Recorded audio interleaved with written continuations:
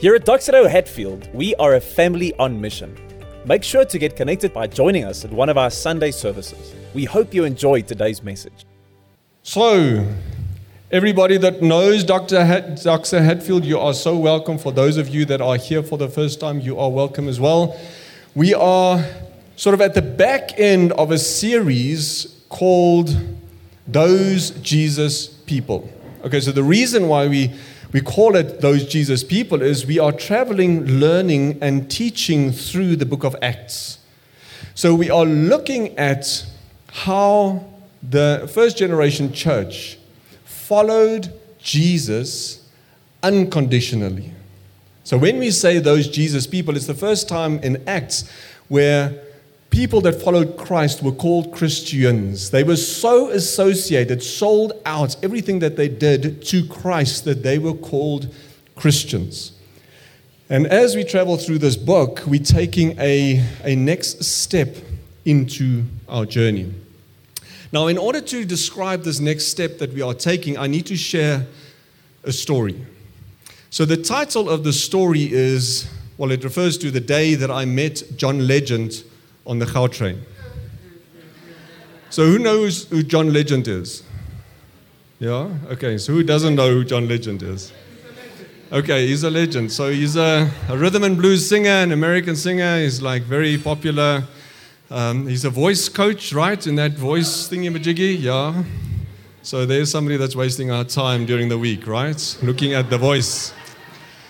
So the story goes like this. So I was in Sandton on a platform, and it was late at night, and the train was late to take me back to Pretoria. Now, there were a lot of people on this train or on this platform, right? And everybody was agitated, and at some point in time, I felt that somebody that was standing to the left of me was like peering over to our direction the whole time. Now, in Sandton, you don't know what that means, right? So it could be gevaar, it could be something, I don't know. And I looked at this guy, and he looked quite, harmless and innocuous, and I looked over to him, and then I realized what was happening. There was a beautiful girl standing right in front of me, and he was like looking at her the whole time. And then I realized that the gray matter in this guy was like motoring, because late at night, he thought, maybe today I am going to introduce myself to this girl. But how do you do this at like 8 o'clock on a train platform? So he had to think. But I realized that he had now gone into action when, remember, he's standing to the left, we're standing to the right. I saw him lift up his elbow ever so slightly and just went.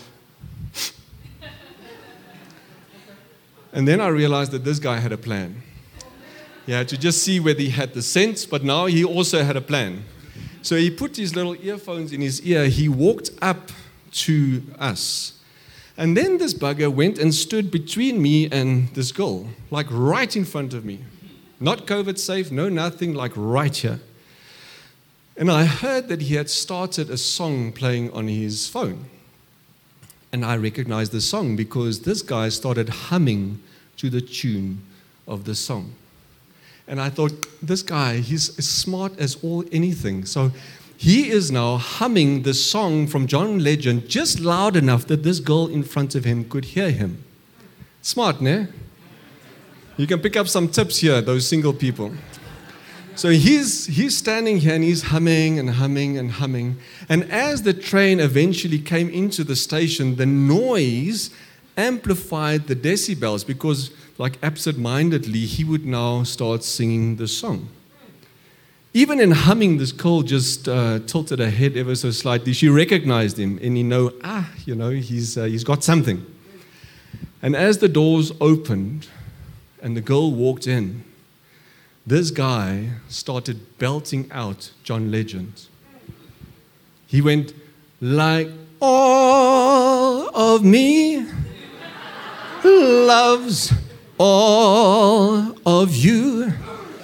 And this girl went like, whoa, okay. And he knew that as he was walking in, that she was going to go either left or right, and he was on her shoulder. He was going to turn left or right as well. Love your curves and all your edges.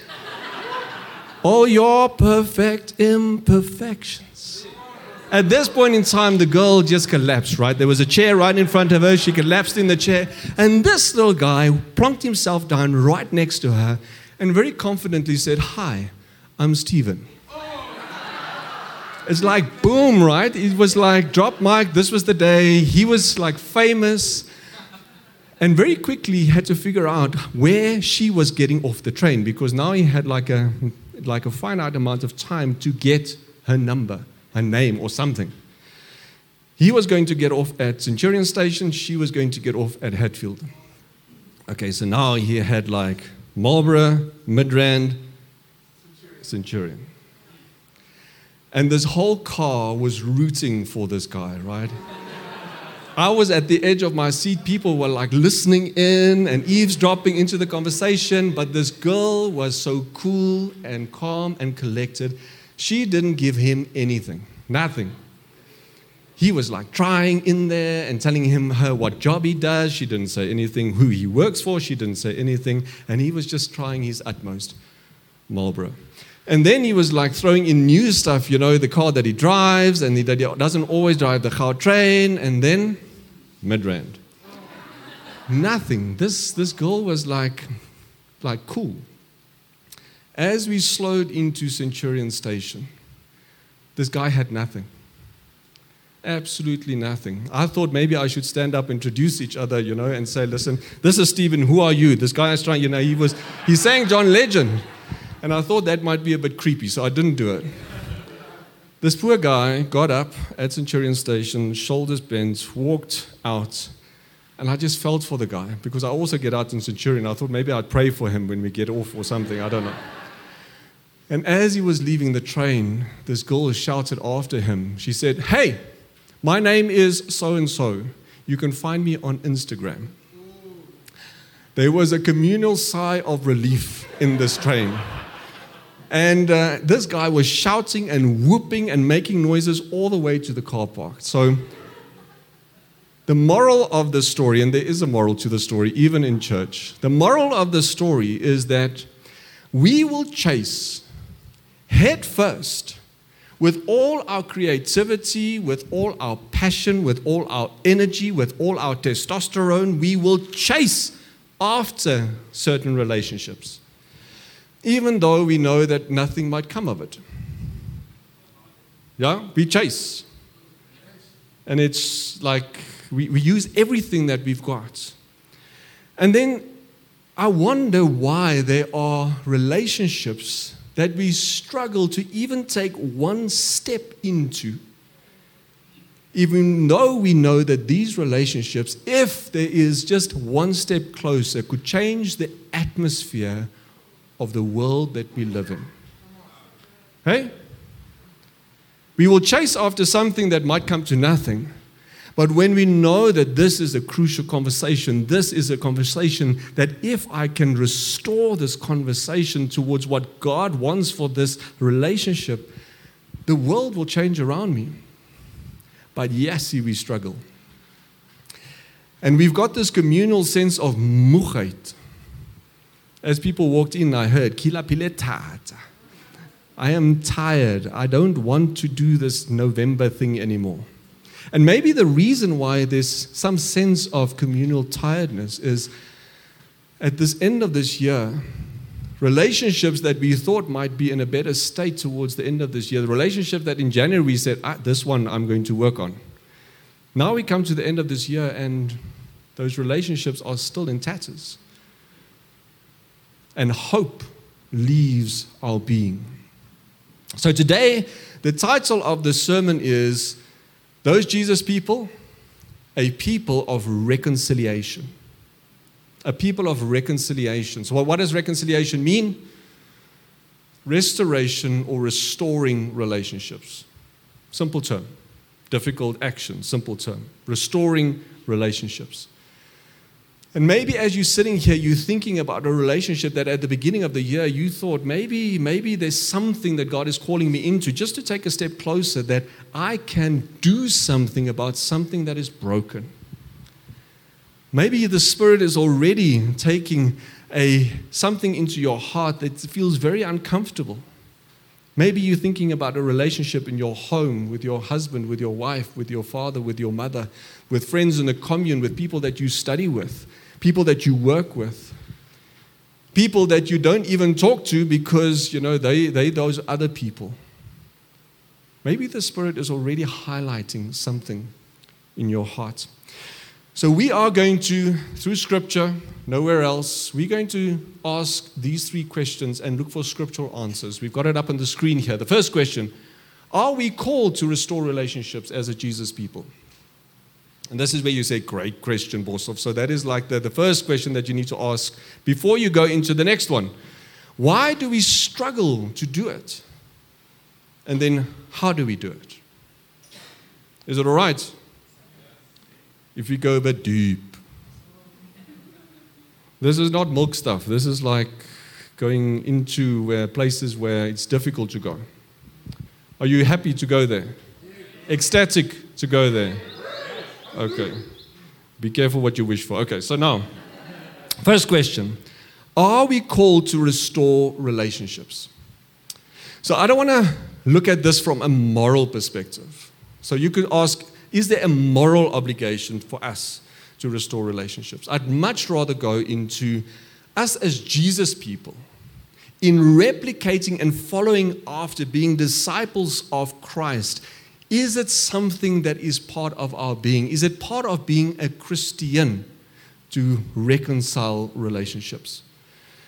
Because this world that we live in is so divided that it has become so divisive that it's become this loop that we are in.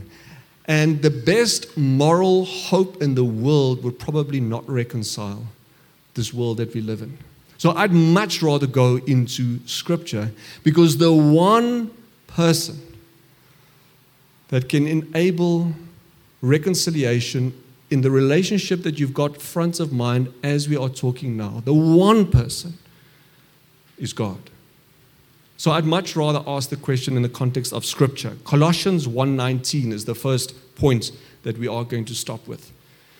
For God was pleased to have all His fullness dwell in Him. Who's Him? In Jesus. So God said, I want my fullness, my character, my power, my might, my wisdom, my love. I want all of my fullness to dwell in Him.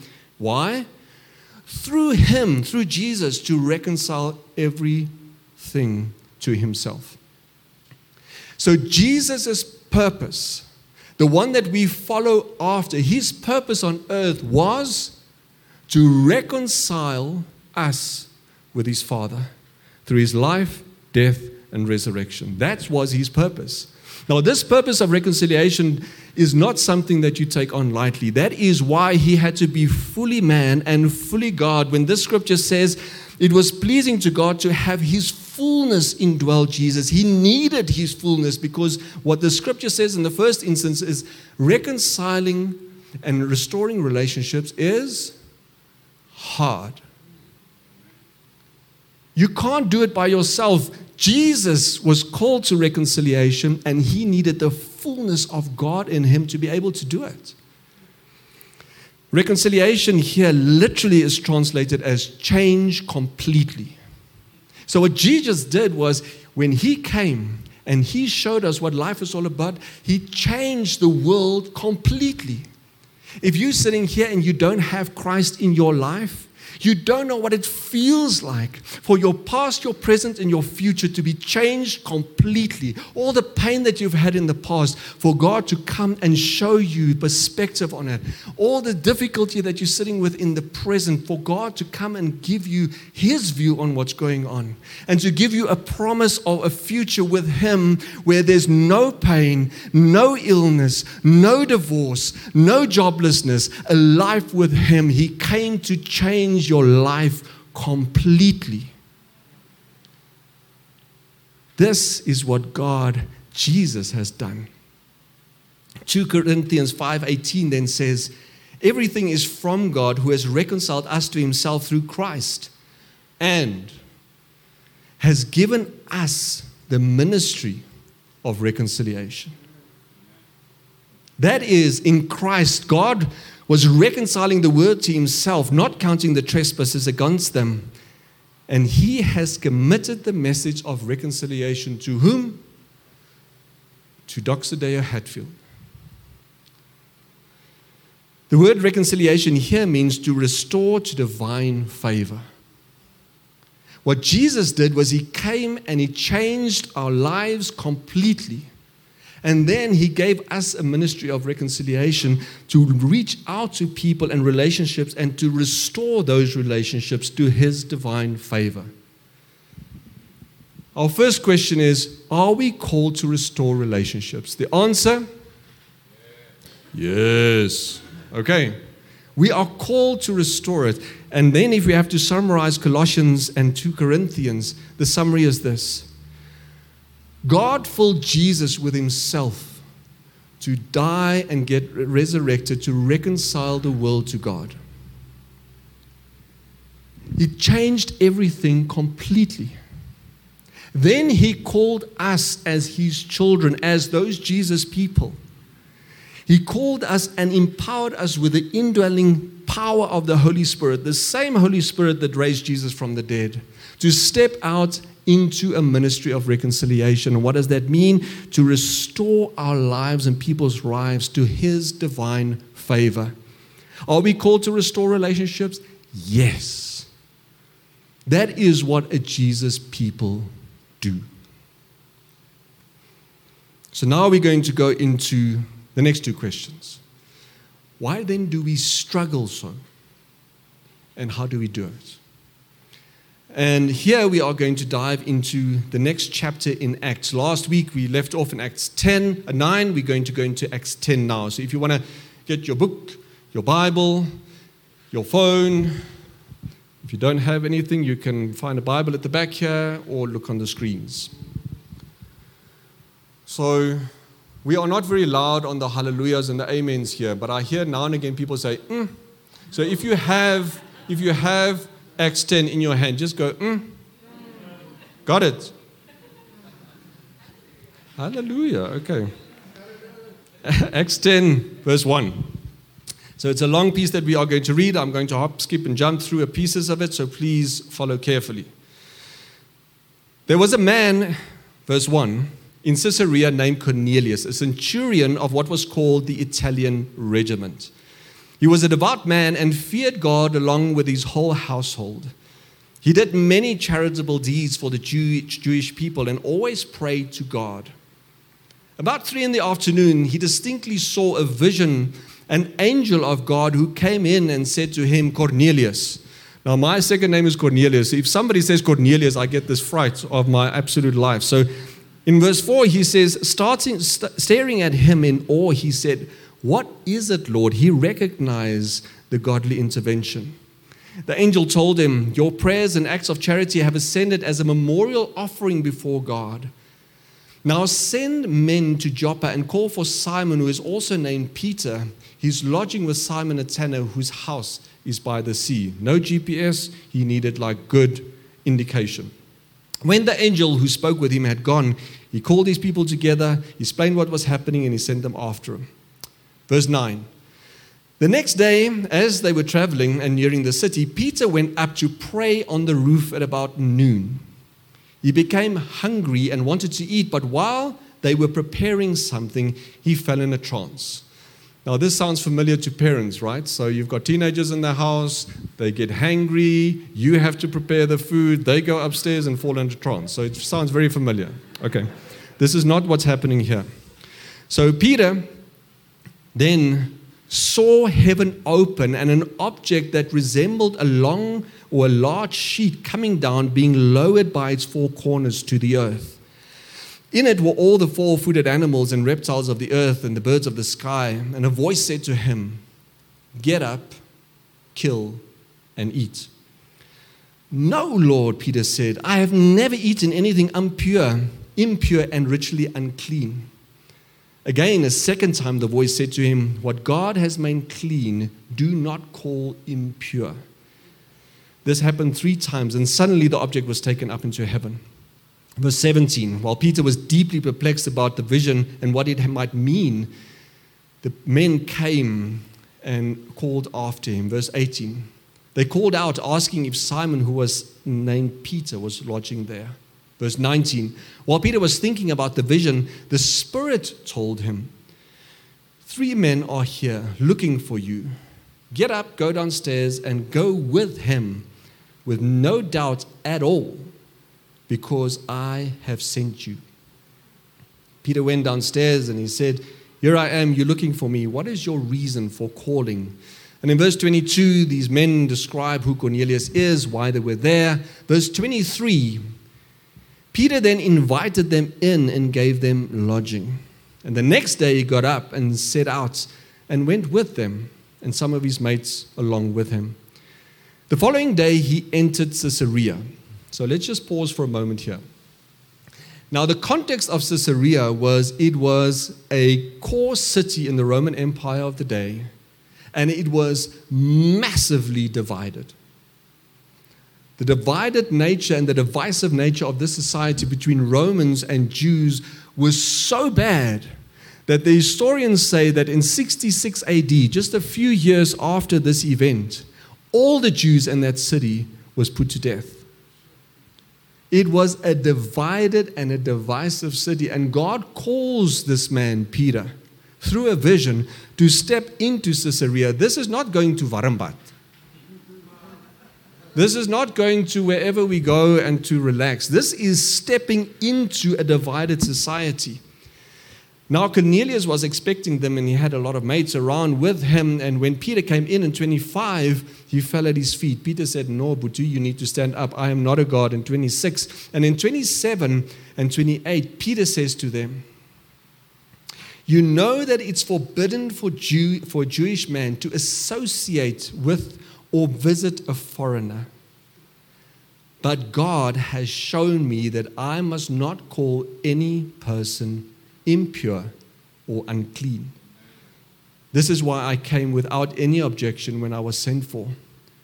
So may I ask, why did you send for me? And Cornelius then in 30 and 32 explains why he sent for him. And right at the end in 33, Cornelius says this, so now we are all Jews and Romans in the presence of God to hear everything you have been commanded by the Lord. Okay, why do we struggle so? Why did Peter struggle? God had to give him a vision.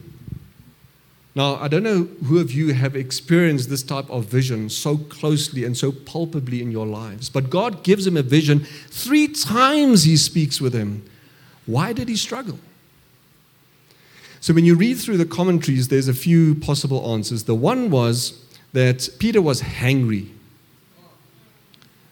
And they said that, Peter was Peter. He was the guy that chopped off ears and so on. So if this guy didn't have food, that he was going to rebel against any authority that told him anything that he didn't want to do. So that was the one possibility. The commentators say, though, that he was, however, now a lot more mature than before. He was, in fact, the faith of Jesus was the rock on which Jesus was going to build the church. In Acts, he was already in Pentecost. He was the guy that preached what Jesus meant in the world, and people already came to the faith. So it couldn't be that. So the other part was that they said maybe he felt that he was tested, thinking of Jesus being led by the Spirit into the wilderness. And maybe he thought maybe this is a test. But then he realized that it wasn't a test of the devil coming after him. It was Jesus or God speaking to him. So it couldn't be that. So there's something hidden here. There's something hidden that he couldn't figure out with his logical mind. Something that we need to go deep into to be able to figure out not only for Peter but for ourselves as well. Because Acts 10:17 says, while Peter was deeply perplexed about what the vision he's seen had meant. So he was thinking about it. He was trying to figure it out. Acts 10:19, while Peter was thinking about the vision, the Spirit told him.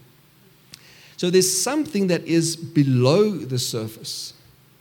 And maybe the reason why you are struggling in a relationship that you are now by this time trying to push out of your mind as the sermon is progressing maybe there's something that is lurking below the surface that God wants to come and touch on today in your heart.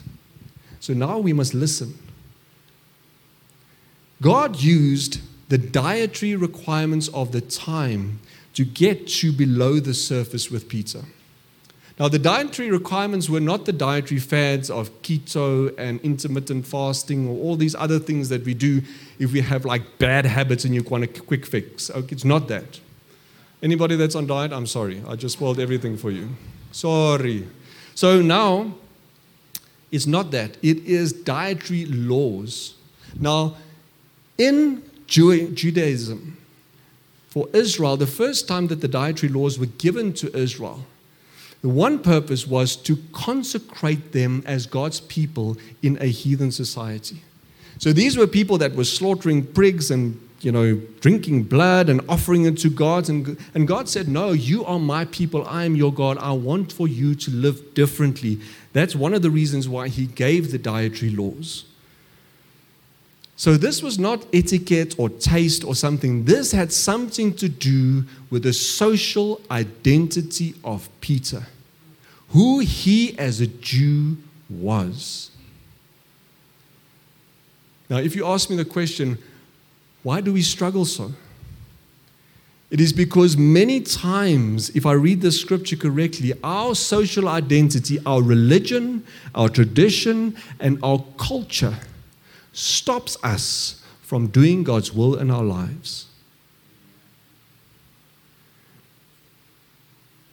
Our social identity, who we are, many times, something that we don't even think about, our traditions and our religion and our culture, it is so part of who we are that it is so difficult for God to take us into the recesses of who we think we are, pull us out of it and say, no, you are my child, you are my agent of change in this world. I need for you to deal with the things that have become so comfortable to you.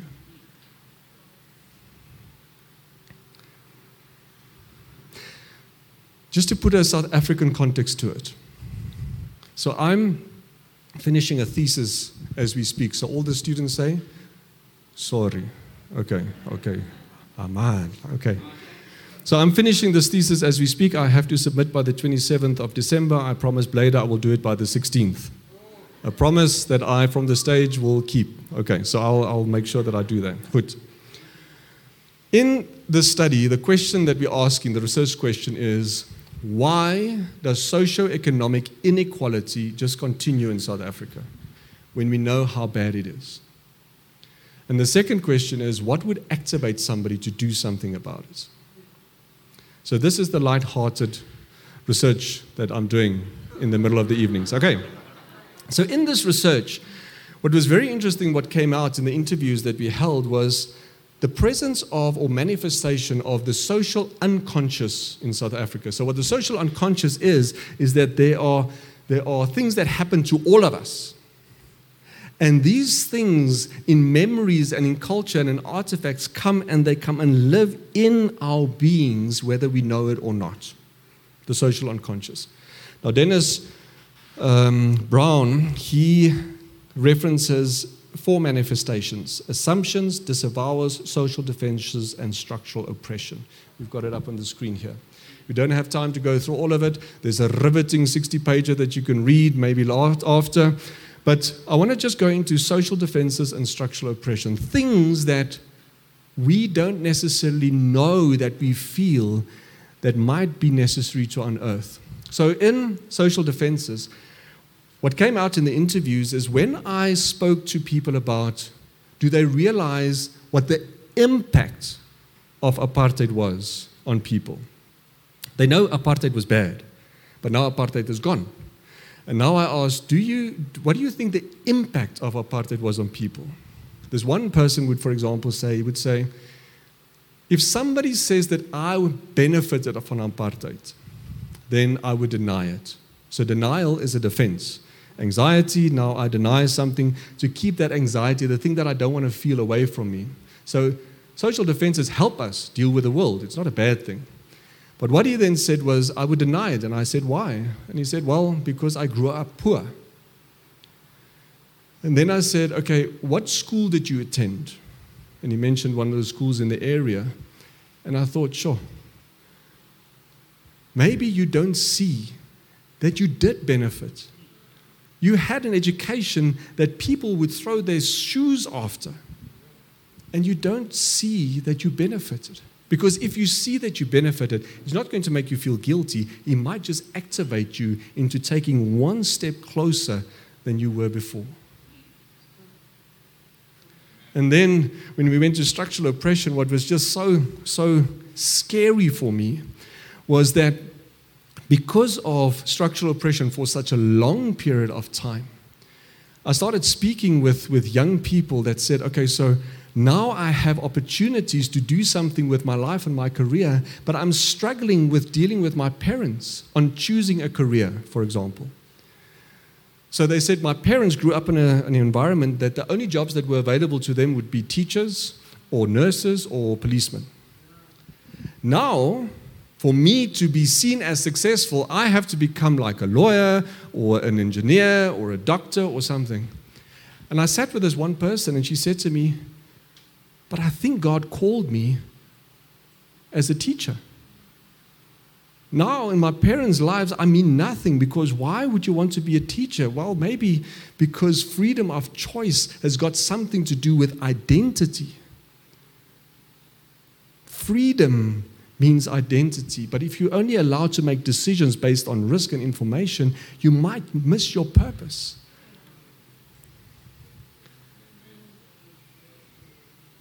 These things sit in our minds, sit in our beings, and we don't even know it. This is what Scripture wants to come and break open in your heart today. Whoever the relationship is or the cultural attributions of a people are, what I'm worried about is that we might be suffering from an asymptomatic illness. We don't know that we are infecting other people. And when we realize that there's something that we've harbored that is making us ill, it is long too late. But God is gracious. Today is the day. Today is the day that He wants to just come and lovingly unearth something that you didn't realize. So how can we restore relationships? Going back to Scripture, very practically, step 1. It should be on the screen there. Invite people into your space. Proximity. This doesn't come from studies, this comes from Scripture. Acts 10:23 says, Peter then invited them and gave them lodging. It was more acceptable for Jews to invite people into their homes than going out to somebody else's house. So the first step that Peter took was he listened to what God was saying, listened to what the Spirit was revealing in his heart. Go downstairs, these people are here for you, go with them. Listening to the Spirit, he did what? First step, invite people into his space. Step 2, enter the space of another. Step 1 means nothing if you don't go step 2. Because in Acts 10:28-29, Peter said, you know that it's forbidden for a Jewish man to associate with or visit a foreigner. But God has shown me something. As I entered your space, I was trying to figure it out, but it took me entering into your space when I realized for the first time that God is telling me, do not call any person impure or unclean. That is why I came.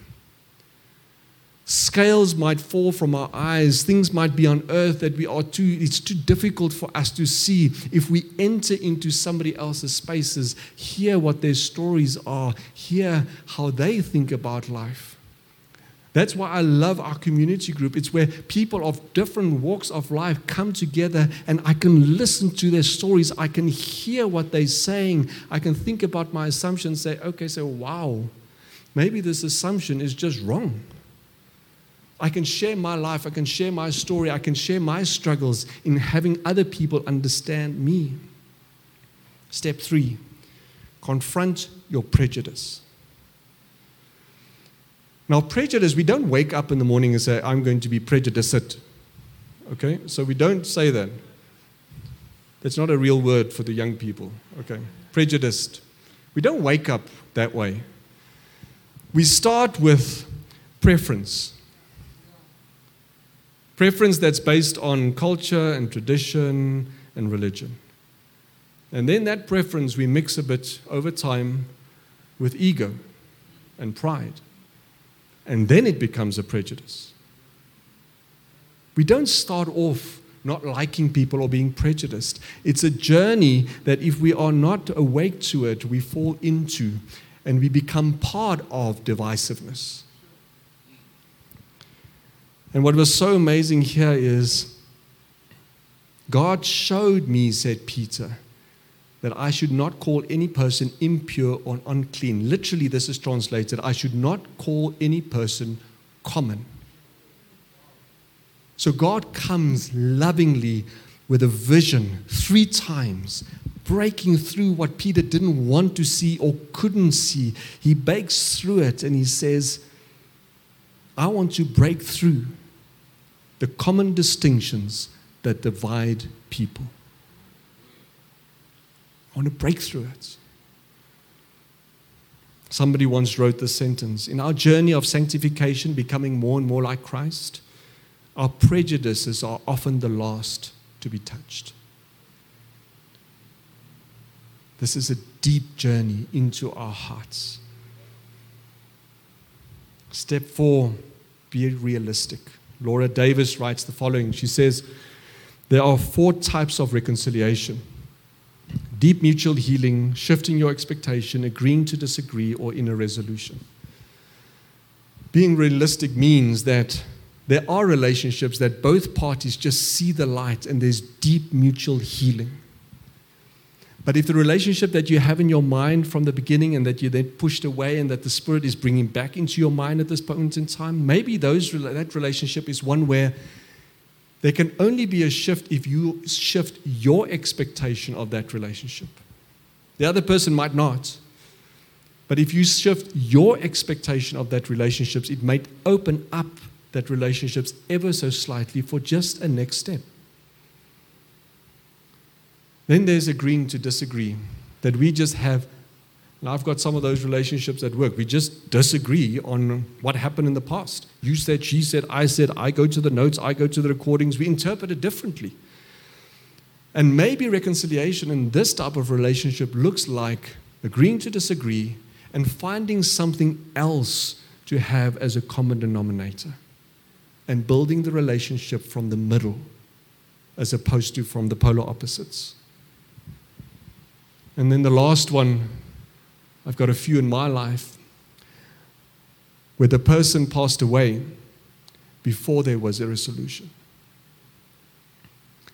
And the sad part here is that we are then called to inner resolution, inner restoration, where the best that we can do